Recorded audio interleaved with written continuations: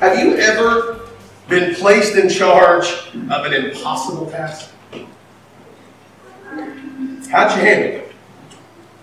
Where did you go for advice? Was there a friend or a mentor that spoke truth into your life? Imagine with me that you're 15 or 16 years old and a traveling preacher comes through your area. And he does some great and amazing things and people get saved. But because you're known as a good student and you're a believer and your family are believers, he takes you with him when he leaves. And you travel around with him for 10 to 12 years. And you see miracles that he performs. And you see countless individuals come to the faith. And you see all the great things that are there. But you also see the struggles and the trials. And you see him get stoned. You see him get bitten by snakes. You see all this different stuff happen. And then he decides to plant a church or a headquarters for a ministry in a port city. A gateway, if you would, to a whole other mission field. And he leaves you at the age of 28 to 30 years old to lead the church in this city. That is the story of a young man named Timothy. His impossible task was leading the church in Ephesus. It was a huge church. It was the headquarters at that time of the apostolic mission in all of the Roman world.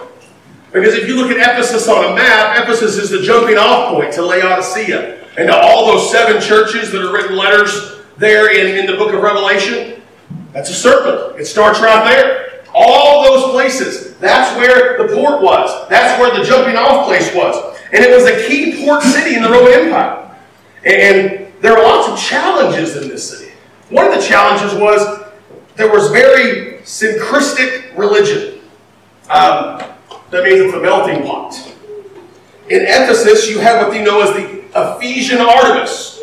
So Artemis, in Roman gods, in the Roman mythology, she was the huntress. She was this very powerful woman. Then you had the woman goddess that was there that somehow got merged together. And so she sees something somewhat different. There are some very adult overtones to the statues of her. There are some things going on there. And there are lots of idols. And the temple of Artemis is there in the middle of Ephesus. It's the biggest place you can imagine. There are replicas of it built. One over in Nashville.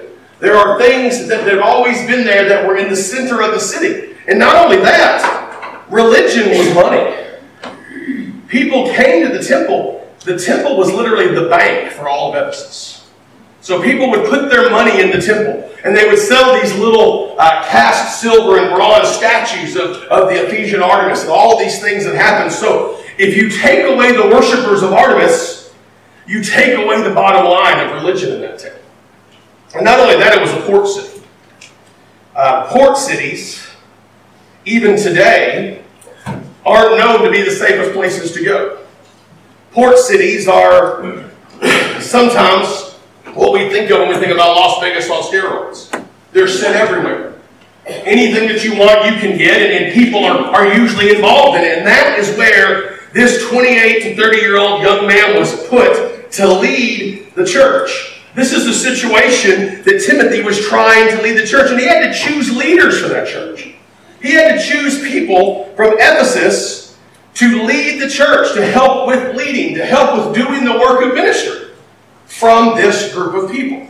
And into this situation, Paul writes instructions for choosing church leaders. Now we are, in the next few weeks, months, whatever it takes, going to be choosing deacons, new deacons in our church. And this morning we are going to look at what is typically put in Bibles as the qualifications for deacons over in 1 Timothy chapter 3. We're going to look at the question this morning. We looked last week at what is a deacon. Today we're looking at who is a deacon.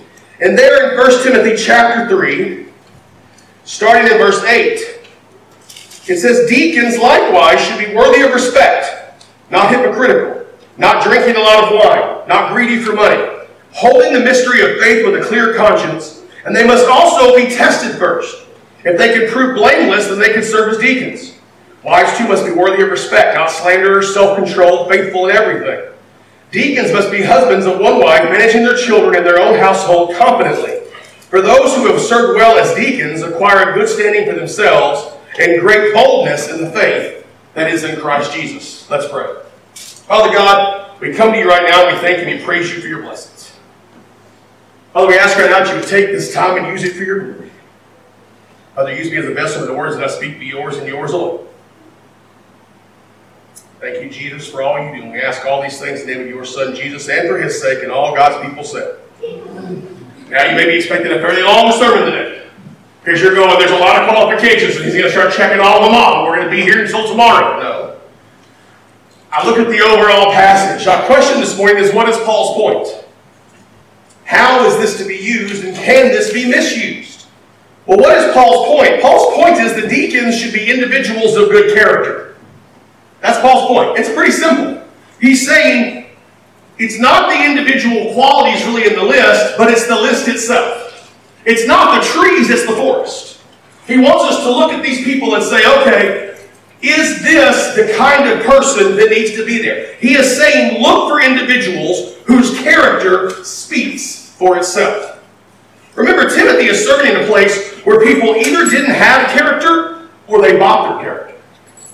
Because the wealthy people in town, they put their money in the banks. They put their money in the Bank of Artemis. And they would pay money to have their daughters serve as priestesses in the temple.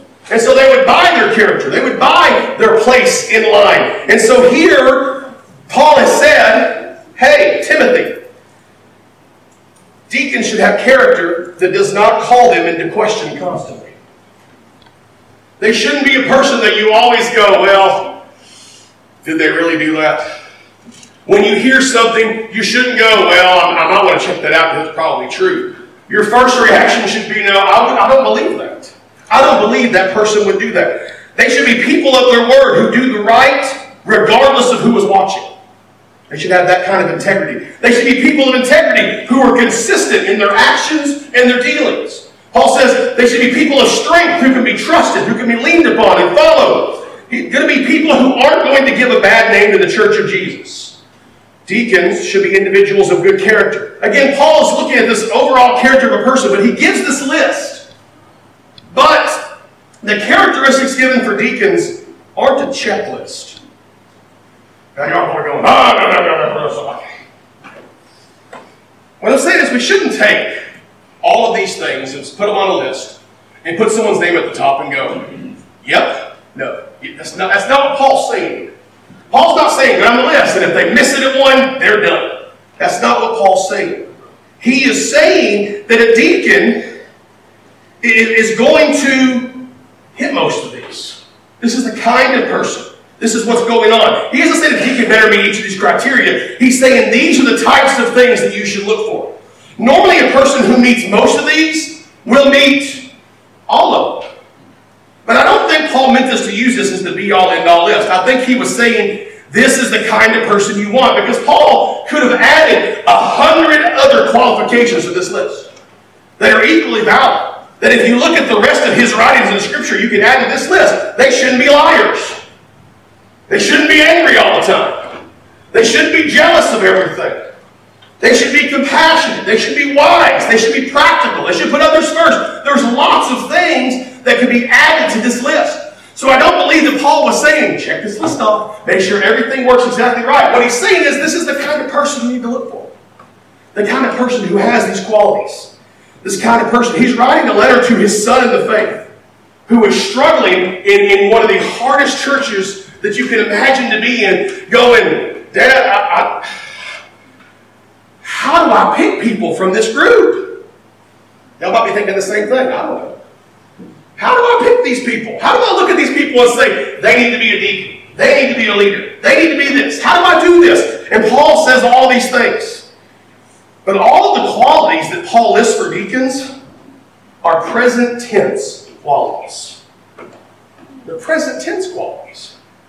They're qualities in the here and now.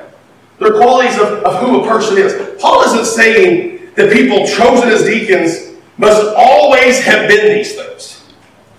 This isn't a for their whole life type of statement. It's are they these things now? There are three reasons for this. First, they're written in present tense in the Greek. That's how they're written. doesn't say must have always been. It says they should be. It's a present tense thing. It's what's happening now. If I say Shiloh is mowing the yard, you wouldn't think that he mowed the yard yesterday. You would think he was mowing the yard now because it's a present tense thing. And so all of these things are present tense. The second is that context is key. He's writing to Timothy in Ephesus, a port town where Christianity is new. You wouldn't expect people who've never heard of Jesus before to always meet these qualities. You wouldn't expect people who live in a different culture who don't live up to the same standards as Israel would do all of these things. You wouldn't expect them to always have been these things because most would be new converts. He was the apostle to the Gentiles. He wasn't the apostle to Israel. He was talking to people who never knew Jesus. And so if Paul were to go in there and say, now Timothy, you're going to find somebody who's been worshiping at the temple of Artemis and has all the money in the bank there that's met all of these qualifications all her life. That would be ridiculous. That's not the way it works.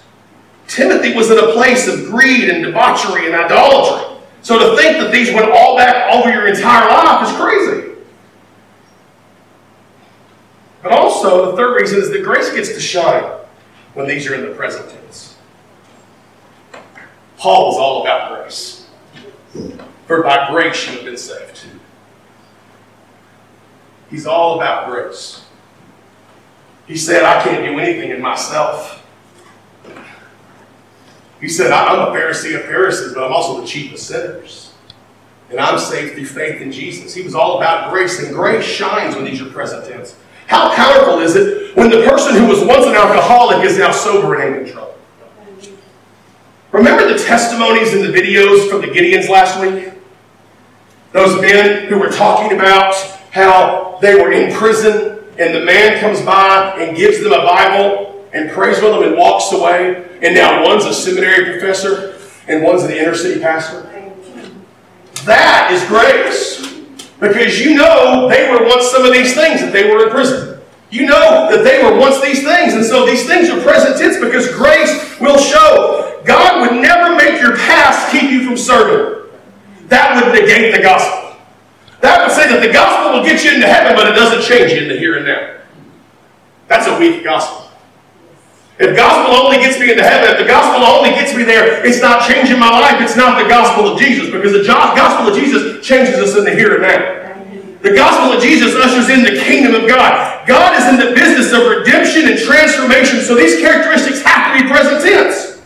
Who a person is today matters more than who they were in all of their yesterdays. What they live like now is what it is. Jesus said, if anyone is in Christ, he is a new creation. The old is gone. The new has come. The steadfast love of the Lord never ceases. His mercies never come to an end. They're new every morning. Great is your faithfulness, O Lord. It's very telling that in Ephesians, Paul says multiple times, formerly you were separated from Christ. Formerly you were in the darkness. Formerly you were not in the faith. But now you are children of God. Now you are a new creation. Now things are different. God uses those who were formerly wretches and castaways and looked over and trampled on and thrown out for service in His kingdom. He uses all of them because these are present tense qualities. But here's one that's really important to remember. Nobody will completely fulfill everything in this list all the time. Did you know that deacons are sinners? Some of the deacons are glaring at me now, so you know. Deacons are sinners. Sometimes they're going to mess up. Sometimes they're going to be mad. Sometimes they may be a little greedier than they need to be. Sometimes they may do something that somebody else says is hypocritical. Sometimes they're going to fail at these things. But the gospel doesn't say, are you perfect all the time? The gospel says, do you rely upon Jesus to help you walk and try to maintain the life He wants you to maintain? Are you putting your mind on things above? Are you doing the things that need to be done? Paul isn't saying find perfect people. He's saying find people who strive towards perfection. That's a good one. You should write that down. That should have been my point, honestly. He's not saying to look for perfect people. He doesn't want perfect people. He wants people who strive towards perfection, who strive to be who Jesus wants them to be. Paul himself describes his struggles in Romans 7. He says, I do what I don't want to do. And I don't do what I want to do. I'm a total failure at trying to do the right thing. But Jesus in me makes me who He wants me to be. That's my paraphrase. That's what he says, though. He says, I struggle with this all the time. That's the Apostle Paul. He wrote most of our New Testament. And if he struggled with it, I guarantee you, any deacon we call is going to struggle with it. I mean, correct me if I'm wrong, but I don't know anybody in the church who's ever raised somebody from the dead. Show of hands. Paul did. Paul healed the sick. He raised the dead. He said, I fail. I fail every day. Philippians 3, verses 12 and 14 say, not that I have already obtained all this, or have already arrived at my goal, but I press on to take hold of that for which Christ Jesus took hold of me.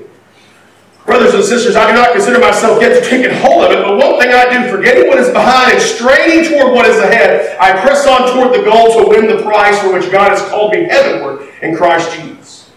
If Paul had not arrived, if Paul still struggled with the sinful man inside, nobody will ever constantly and continually fulfill this. So what does that mean for us? When you're praying over who to put on a ballot, do not let someone's past or one failure keep them from being used by God. Who are they today? That's especially important in a small town. Right? Because, old so-and-so's son, well, we know him. We know all the trouble he used to be in, okay? Keyword used to be. It's easy to get caught up in what we think we know sometimes. We could spend much more time on this passage and examine every characteristic given in the list, but I don't think there's really a need. I think, like I said, what Paul meant this is an overall guide. This is the type of person that we should watch. This is the type of person that needs to be in this office. Not, oh, yes. No, not every check it every. Because Paul even himself made it. He doesn't check everything. Over this next week, read through this text as a guide to look for individuals that God has laid upon your heart to fulfill the role of deacon within our congregation. One thing I'll say as a word of caution, don't add words or ideas to the text. There are a lot of people who want to add words in this text. They're not there. Read the text for what it is and hear what it is that God is saying. Maybe this morning you have been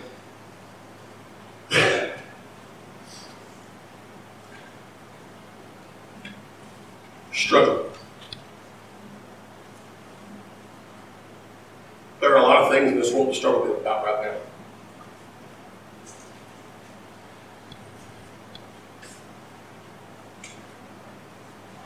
And I know a lot of us this morning have something else on our mind. I almost threw my sermon out this morning. I told Mary I was going to throw my sermon out, but I didn't. But now is the time that we can seek God for comfort. We can seek God for guidance. We can just say, God, why? If you want to pray, the altar's open. I'll pray with you. Maybe this morning you want to surrender missions or ministry. Maybe you want to join this church in membership. Maybe you've sat in church your entire life and you've never really taken the step and say, I want to know Jesus. Now would be a great time to do it. Wherever you're at this morning, whatever you need, give it to Him.